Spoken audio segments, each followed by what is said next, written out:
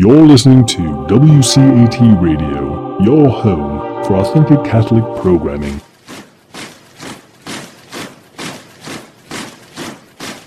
Hello, and welcome to another edition of St. Paul's Letters to America. This is the program that asks, hey, what if St. Paul, the guy who wrote all those letters in the New Testament, the most prolific writer in the New Testament, what if St. Paul were alive today here in America?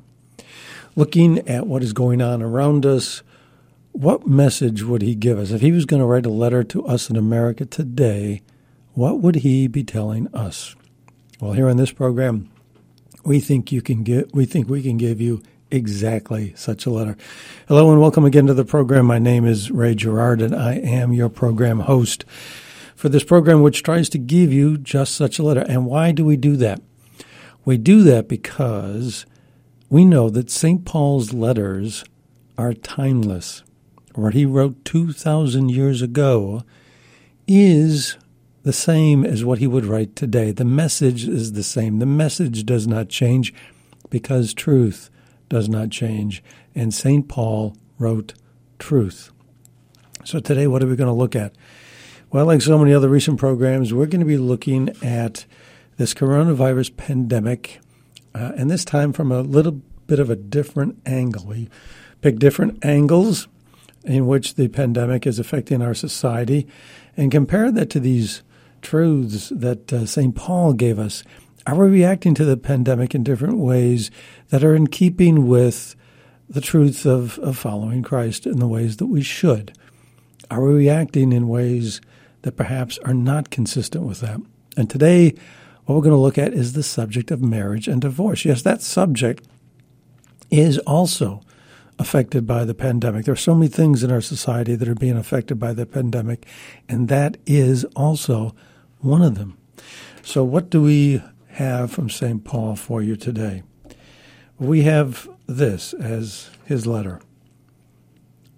Blessed be the God and Father of our Lord Jesus Christ, who encourages us in every affliction, so that we may be able to encourage those who are in any affliction, with the encouragement with which we ourselves are encouraged by God. For as Christ's sufferings overflow to us, so through Christ does our encouragement also overflow. We do not want you to be unaware, brothers, of the affliction that came to us in the province of Asia. We were utterly weighed down beyond our strength, so that we despaired even of life. He rescued us from such great danger, and he will continue to rescue us. But the time of my departure is at hand. I have competed well. I have finished the race. I have kept the faith. Now, if you're any kind of a Bible scholar or reader of the Bible, you may very well recognize that this letter is a combination of parts of two different letters from St. Paul, but we put them together for a reason that we'll now explain. But first off, he talks about affliction and encouragement. Affliction is not something that is to be avoided at all costs. It will come. You cannot live this life of ours without having afflictions come your way. But the important thing is to be encouraged. And for Paul, that encouragement comes from Christ. And when we suffer afflictions, when we suffer troubles, stresses, turmoils, downturns in our life, the way Paul looks at it, the way he would tell us to look at it today, is that we can use those afflictions as sources of encouragement for others. Because to the extent we suffer, we draw on Christ, who suffered for us, who suffered the same things that we suffer. He encountered so many things that we encounter. He encountered ridicule. He encountered rejection. He encountered so many things that we encounter. And yet, he never wavered. He stood up under all of it. And he still loved even his abusers and oppressors. He loved everyone. And because we suffer afflictions, we can draw on Christ for some of that same strength that he drew on, some of that strength that he possessed. And then if we draw on Christ for that, we can pass that on to other people. That's what it's always all about, to follow in Christ's footsteps. Paul even talks here about, in this letter that we've quoted, even talks here about despairing of life. He was ready to give up. He was at the lowest depths. And then he said he was rescued from such danger by God. So the threat seems like he's talking about an actual threat to his physical life. And that even though he was despairing of life, even though he was ready to give up, he still put his trust in God. In any event, it's important to know that for us here today, who, for those among us who might be considering suicide, who might be despairing of life, who might be suffering from certain afflictions that make them even want to give up on life, we can follow Paul's example. Draw strength and encouragement from Christ, come through it, and then perhaps encourage others who are having the same types of thoughts, who might also be considering suicide. If we draw on strength from Christ, we can do all of that. And then what's the third thing that's noteworthy in this? Well, this is the part that comes from a separate letter, where he talks about the fact that I have competed well, I have finished the race. And that's important, because despite all his afflictions, he stood up, he bore up under all of them. And at the end of the day, before his death, he took comfort in the fact that he had competed well. He finished the race. He did not quit. And the final line he gives us here, I have kept the faith. That's what he means when he says, I have competed well. I have kept the faith. There's only one thing we really need to do that's important in this life. Only one. We get so concerned day in and day out with so many other things, and often enough we forget the one thing that is the only thing we really need to be concerned about. That's keeping the faith, following Christ, never losing faith in Christ. That's it. So this is the message from St. Paul. This is what he would tell us here in America today. If you have troubles, draw strength from Christ, and then encourage others who might be having the same troubles. And never despair. As low as you may go, never quit. So that at the end of the day, you too can say, I have kept the faith in Christ. That's how you can weather everything and make it to the finish line. That's how you can avoid quitting. If you keep the faith so that you can draw on strength from Christ. It's all, when you think about it, relatively simple. But here in America, it seems that we tend to forget that. There's an article that came out, not an American periodical, actually, and it was in a British one. It was the Daily Mail. And they were commenting on some statistics that were put together by an organization called Legal Templates. Legal Templates is an online firm that provides legal documents. They sell legal documents. And one of the legal documents they sell are separation agreements for married people who want to get divorced. And what they noted was that legal separations, even just 15 to 20 days after the outbreak of the pandemic, in early April, April 13th of this year, they found that there was a peak in the purchases of these documents for legal separations. On April 13th, just a few weeks after the pandemic and the lockdown had started. And, okay, so there was a peak in the orders for their legal separation agreements. So what? Well, the so what is not just a so what, because this peak was, in fact, markedly higher than what it had been before that. As a matter of fact, they saw a 34% increase in these divorce agreements, in the requests for these divorce agreements. 34%. In other words, 2 to 3 weeks into this pandemic, there was a jump by a third of people looking for divorces just after a few weeks of the shutdown. That's not a small statistical amount. Whenever you get something that jumps by as much as 34%, that's a significant change. They apparently found out from the people that were purchasing these things, and I guess one of the things that they asked is, one of the online questions they ask is, what about irreconcilable or irreparable damage to your relationship? And 31%, and apparently they also asked why, 31% of those responding said that the quarantine, the lockdown, caused irreparable damage. Again, this is only, after a few weeks into this pandemic. How brittle, how fragile are these marital relationships? And if they are that brittle and that fragile, do they not have strength that they can draw on? Was there nothing, no reservoir? Was there nothing that they could fall back on to keep their marriage from breaking up? Let's see. And this was especially true for newlyweds. For people who had been married 5 months or less, they found that in 2019, 11% of the people that had been married 5 months or less were looking for separation agreements. That's a huge enough number as it is. You're only married half a year, and you're already looking for a separation. That was 11%. Well, as large as that number is, it doesn't compare with what happened after the pandemic began. Now that 11% jumped to 20%.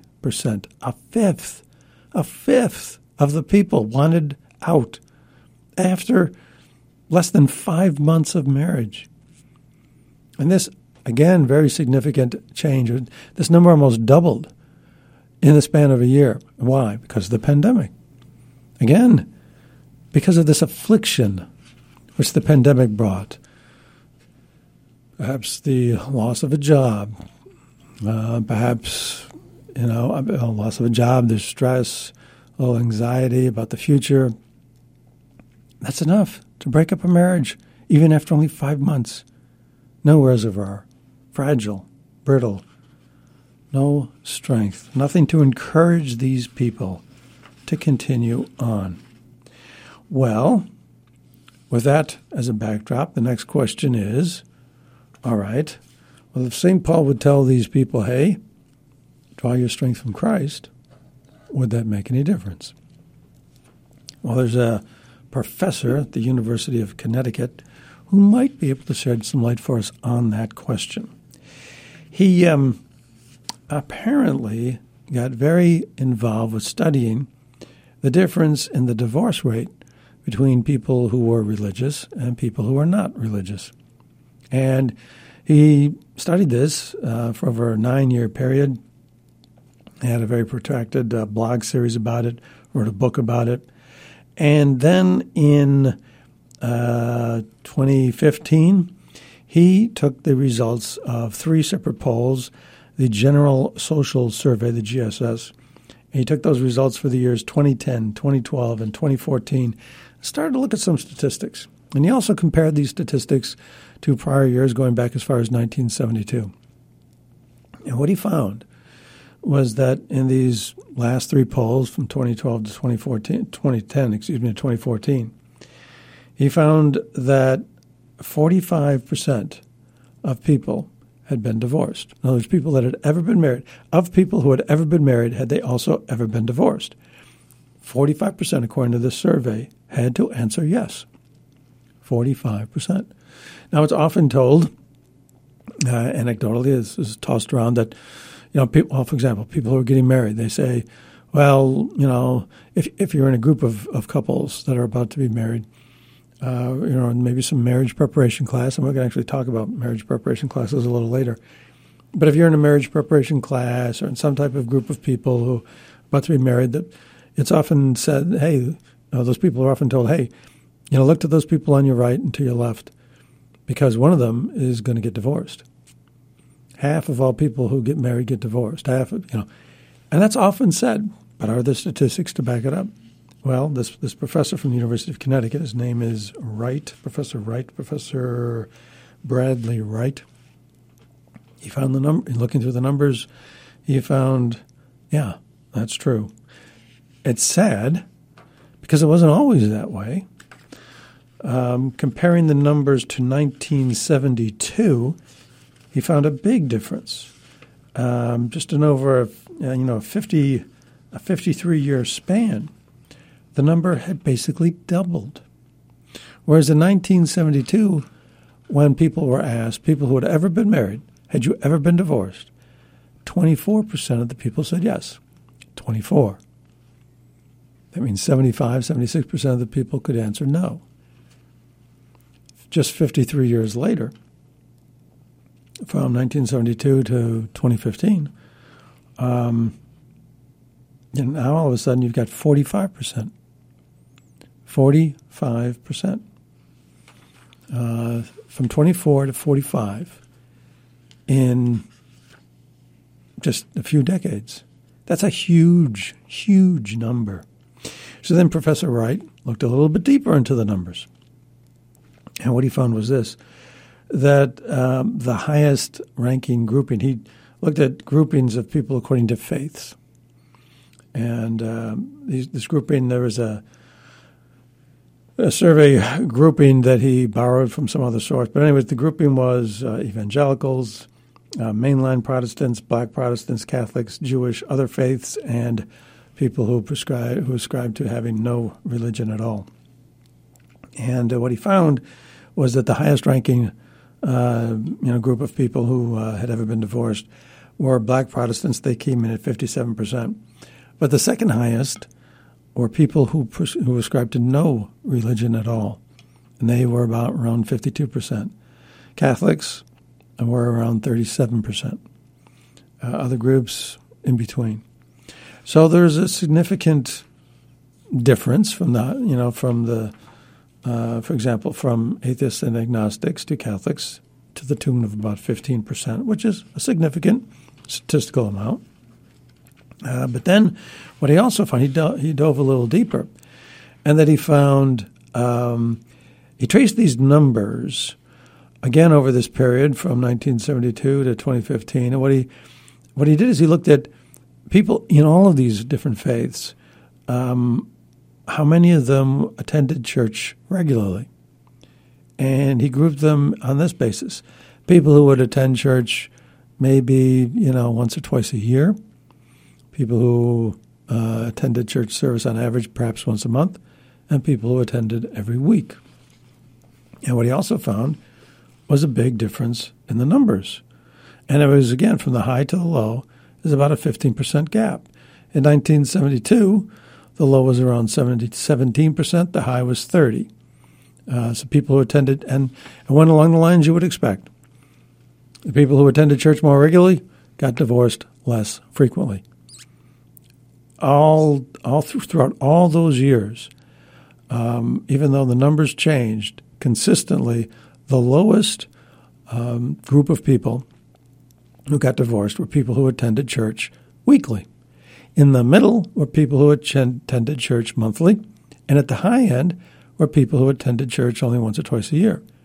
And this was consistent throughout all 50 years of this study. And from, as I said, 1972, the gap from the lowest to the high was from 17 to 30%. And then in 2015, from the low to the high was 37 to 52%. So in each, it's 13 to 15% higher all the time. So you can look at these statistics and think, okay, you can draw the conclusion that attending church, being religious, helps you avoid divorce, helps you stay together, helps you maintain a commitment. Is it, in fact, because these people have some encouragement that comes from God, that if they have some affliction, some trouble, some turmoil and stress in their life, that they have something to fall back on, something to draw strength from? Is it really that simple? For some years, me and my wife up in Chicago. I'll give you a little personal kind of a story. So for about 15 years, when we were living up in the Chicago area, we led what were called pre-Cana classes. And so for an entire day, we would take groups of couples who were about to get married and do a little marriage preparation class along lines and according to a curriculum for the day's program that had been established by the Archdiocese. And we would help them prepare for marriage, help them ask some questions and think about some issues that perhaps they hadn't discussed previously to try and get them ready for things they might face during their marriage. And towards the end of the day, we always read a certain story. And the story actually was this. We told them there was a story told of a lover and his beloved. He seemed to have some of the same troubles that many couples have. He would try to initiate a relationship, but too often was rebuffed. Again and again, he would receive a no or later or not today. Sometimes others would speak for him, saying what a compassionate, just, and good person he was. These friends would implore the beloved, but often to no avail. He was a lover who would not be put off, though. Finally, a yes was given. Tentative, but a yes nonetheless. And the rest is history. The lover loved his beloved beyond all telling. His love held no grudges. It could forgive all transgressions and was the source of life for his beloved. This story is actually well known and has been told and retold in the books of the Bible. The names of the liaisons between the lover and his beloved are familiar and now legendary. Moses, Isaiah, Ruth, Jeremiah, Ezekiel, Mary, Elizabeth, Paul, John, and so many others throughout the ages. The lover in this story is our Lord, and we, his beloved. He has pursued us throughout the ages with the sole intent of giving us his love. He asks that we be his people and he our God. We may say no, today or later, and really mean never, but he will ask again, and he will not give up. Like to a father standing alone on a hillside, searching for his wayward son, does our God seek us. And when we turn to him, when we say yes, his arms envelop us, and the words rise, calling forth a great celebration. He is a generous lover, this God of ours, who wants only to love us. He still pursues us. If we have ever felt the presence of God in our life, it is simply a story of how the lover still beckons to us, his beloved. He calls to us in our frailty and our strength. He reveals himself to us in the midst of nature and in the quiet of a church. He is present in the faces of those whom we love and in the solitude of a car on an open road. The Christian people call marriage a sacrament because it echoes the love God has for his spouse, his people. Marriage is a sacrament. It's a sign of the love of God, And married people are a sign of unconditional love for each other. They embody the unconditional love God has for us. And that is the truth, is it not? I mean, marriage is a sacrament. It is a passing on of God loves us, and then we pass that love on to other people. Pope John Paul II gave a series of talks which have now been collected and put into a book called The Theology of the Body. And he would talk about this, that the love of a husband and a wife and a child, the natural family here on earth, mirrors the love, the three-part love of the Trinity in heaven. The Father, Son, and Holy Spirit, mother, father, and child. It's a mirror. It's a reflection. It makes us in the image of God. God is love, just St. John tells us. God is love. And if we are made in the image of God, then our image, our spiritual image, the image of who we are in the reality we cannot see, is love. We are born to love. That's how we achieve our purpose. That's what St. Paul talks about when he says, when you have afflictions, draw encouragement and then pass on the encouragement. We're meant to love others. See, this all comes together. It all fits together. We say all the time on this program, St. Paul expresses truths. And here we have one concept from this writing of St. Paul, which marries up, pardon that pun, with the writings of another saint, whose name includes the name Paul, St. John Paul II. And his thoughts on the theology of the body. And it marries up too with, what we're told in the book of Genesis, that we're made in the image of God. It all fits together. Why? Because it's true. It fits together because it is the true reality. It's the truth of reality. It's who we are. So, in any event, this is what we're talking about when we say marriage is a covenant. Now, the Old Testament has running throughout the whole book, all the books of the Old Testament, this idea that God made a covenant with his people.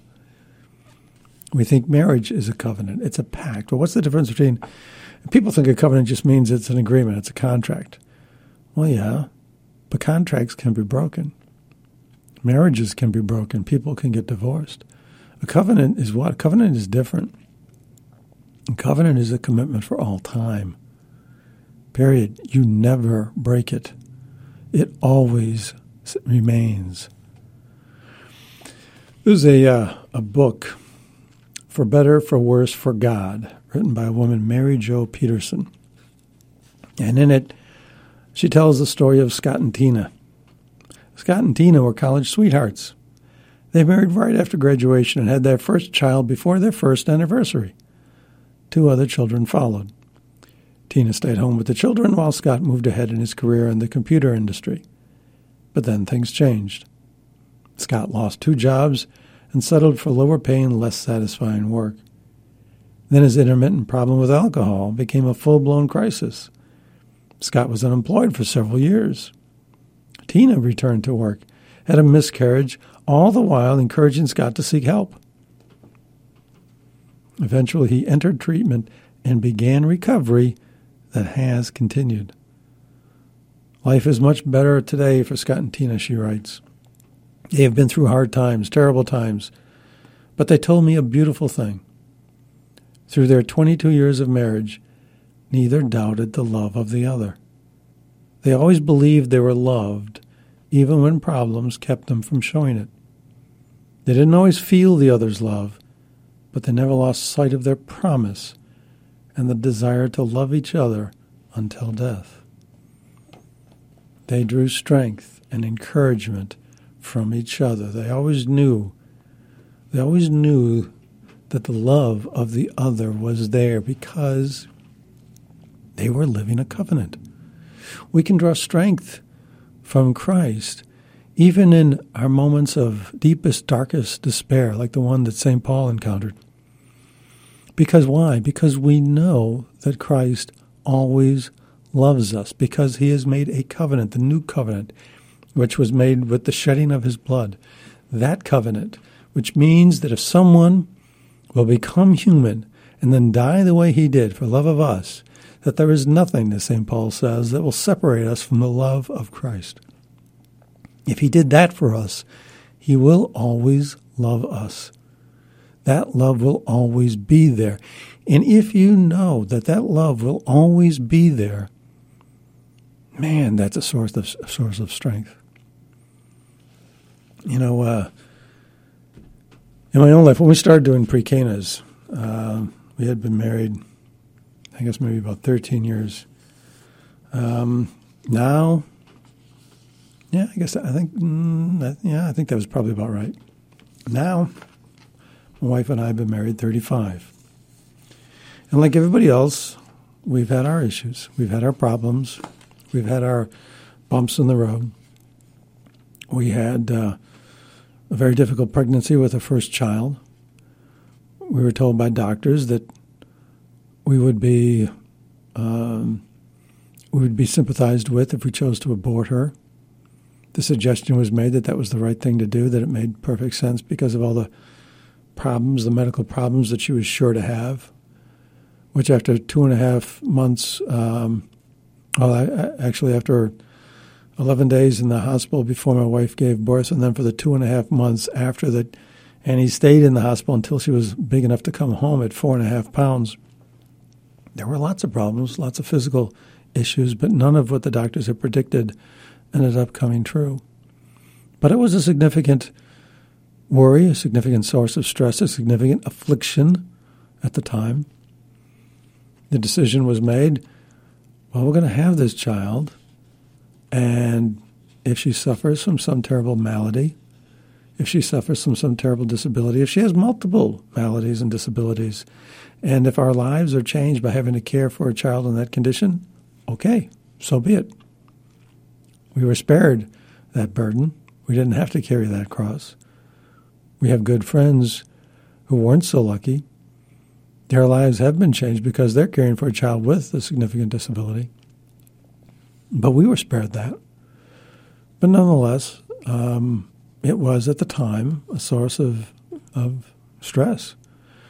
There have been job losses, moves to different cities.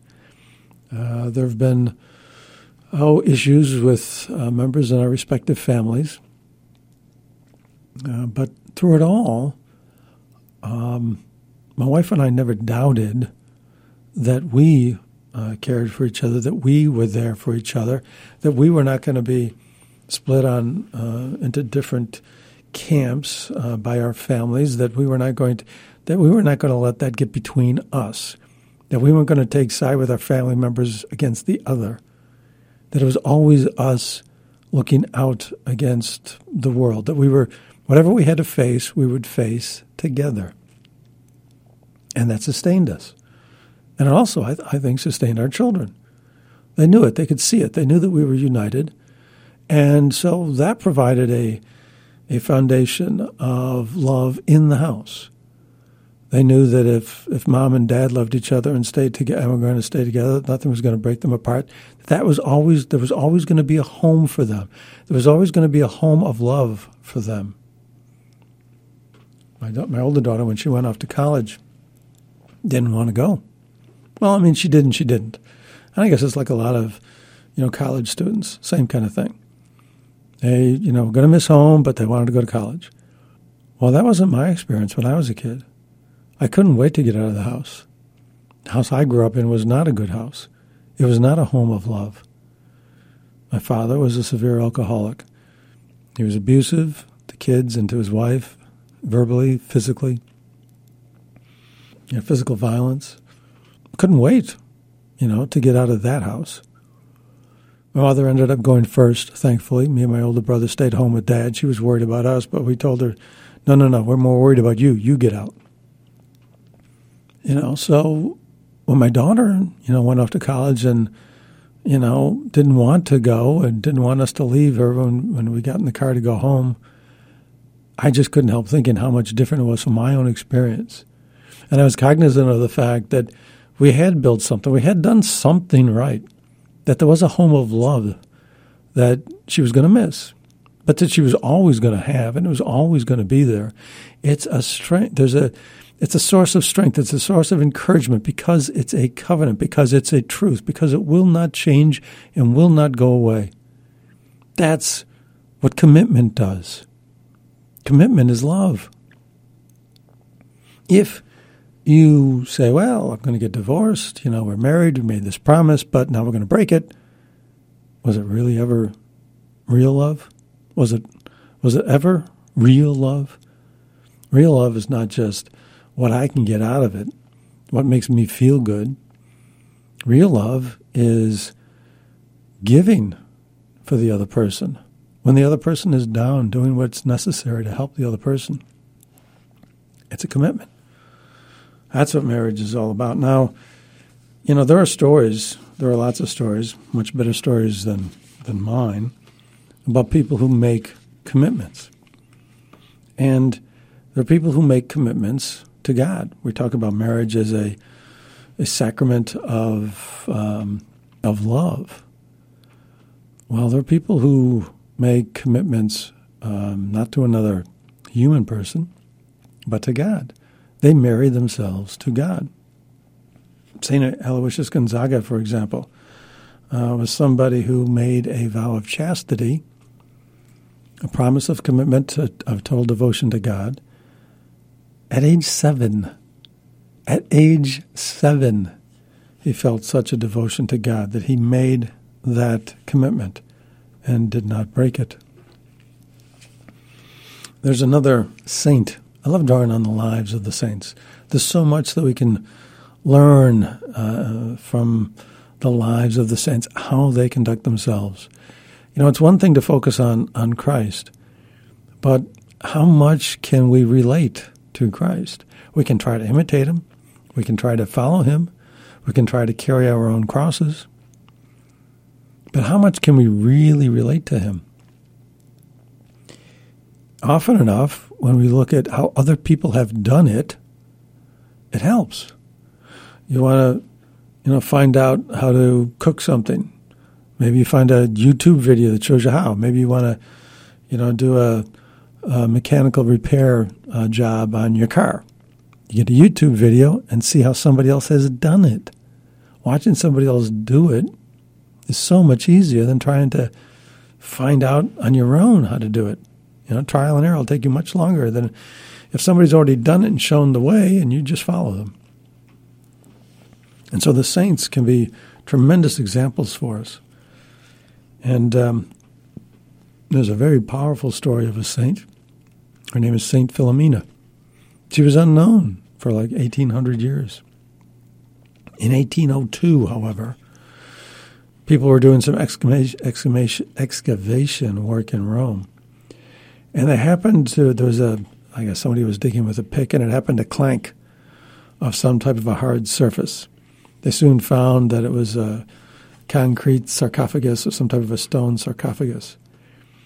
And as they were instructed to do, they, being in Rome, knowing that there's a lot of sacred and historical objects buried here and there about Rome, they then all of a sudden became cautious and started, push away some of the dirt. And then they found that they were dealing, in fact, with a burial tomb.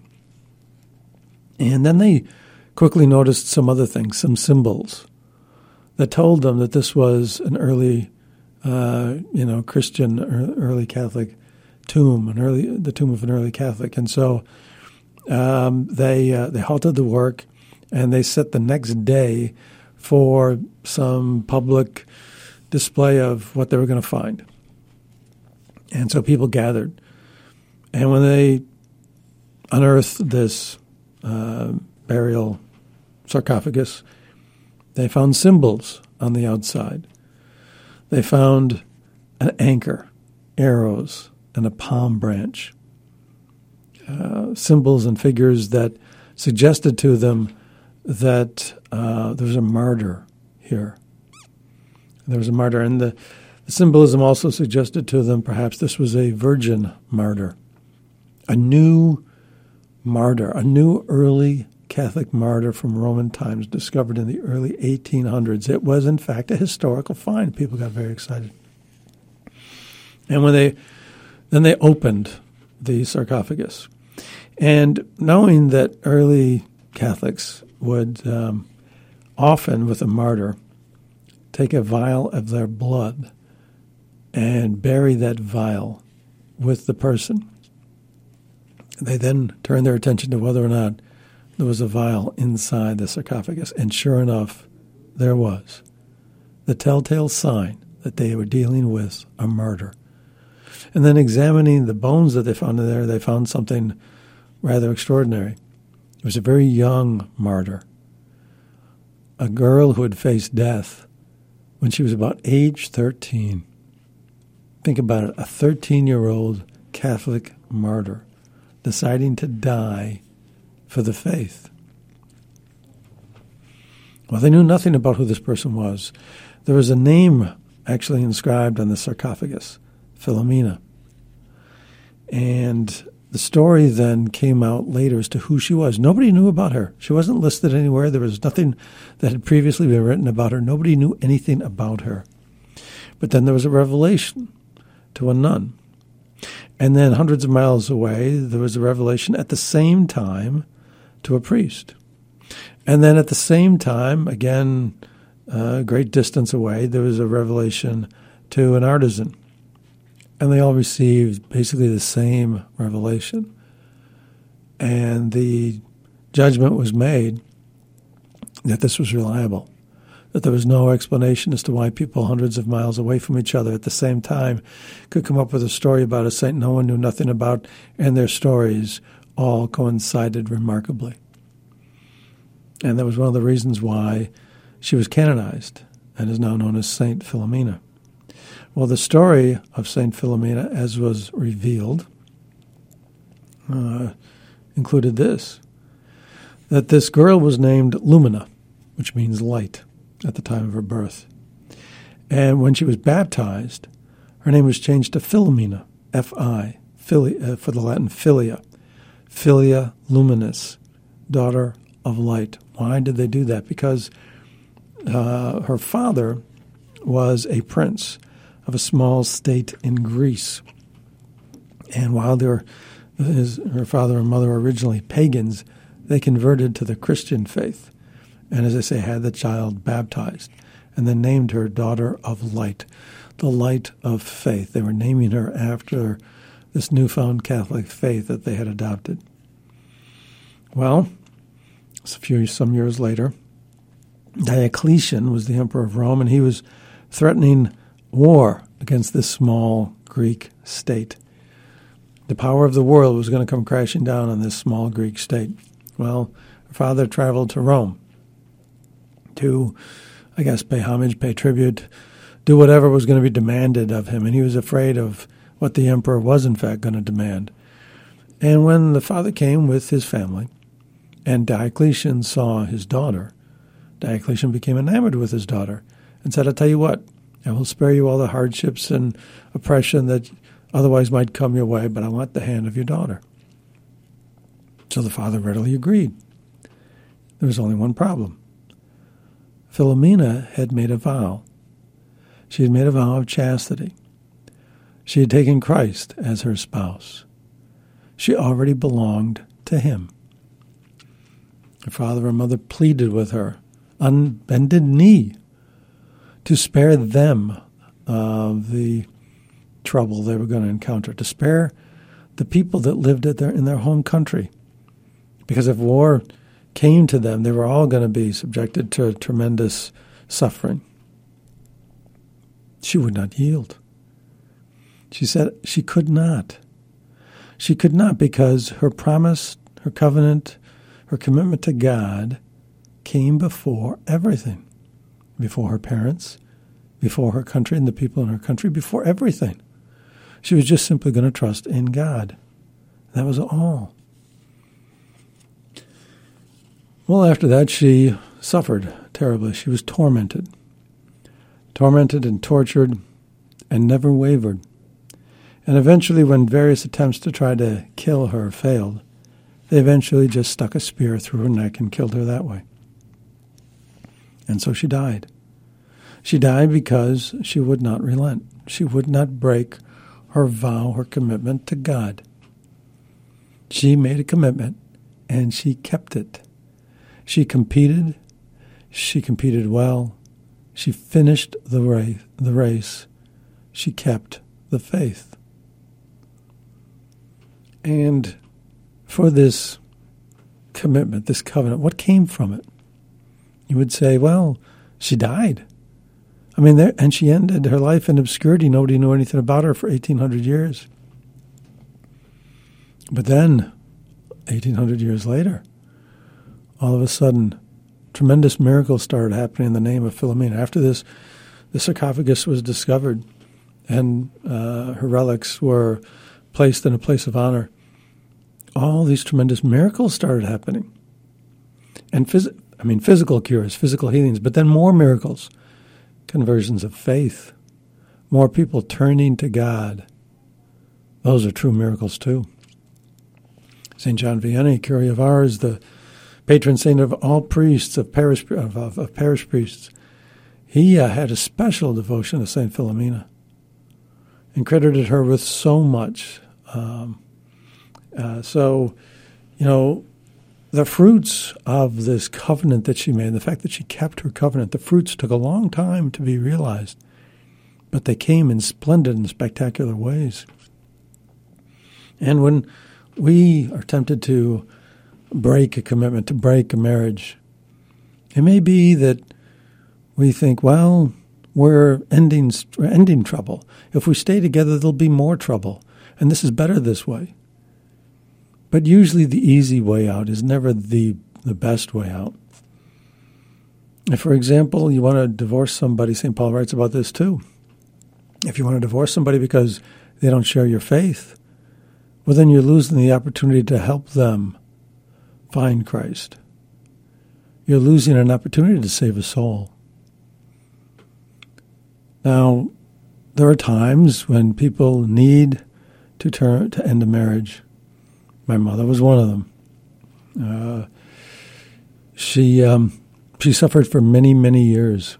And eventually, with the advice and consultation of some nuns and some priests and so forth, she did leave the house for her own safety and the safety of her two younger children. She was forced to. She didn't have really any choice. So sometimes there are dramatic, dire situations. But all too often, when people are getting divorced after 5 months because all of a sudden they're in quarantine for 3 weeks and they decide this is too much, do we really have any strength to draw on, or is the tank empty? And if the tank is empty, is it because we don't have Christ? If St. Paul were here today, if he were alive today, the message he would want to tell us more than any other is, do not be afraid. Draw on that source of strength that's there for all of us in times of affliction. It is Christ. It is the love of God. There is an unquenchable love that God has for each one of us. And it's always going to be there because he made a covenant with us. And we can draw on that strength, we can draw encouragement, and then we can encourage others.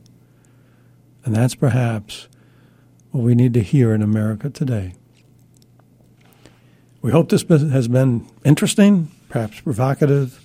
We hope you've enjoyed it. We hope you'll join us again. Until then, this has been your host, Ray Gerard, and until then, may God's best blessings be with all of you. Hello, God's beloved.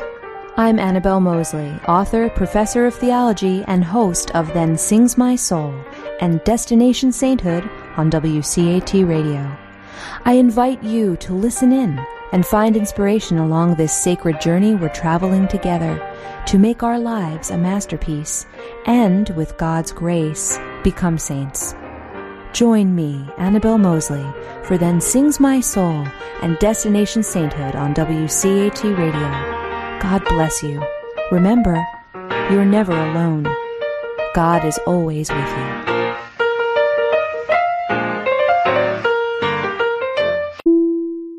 To a production of WCAT Radio, please join us in our mission of evangelization. And don't forget, love lifts up when knowledge takes flight.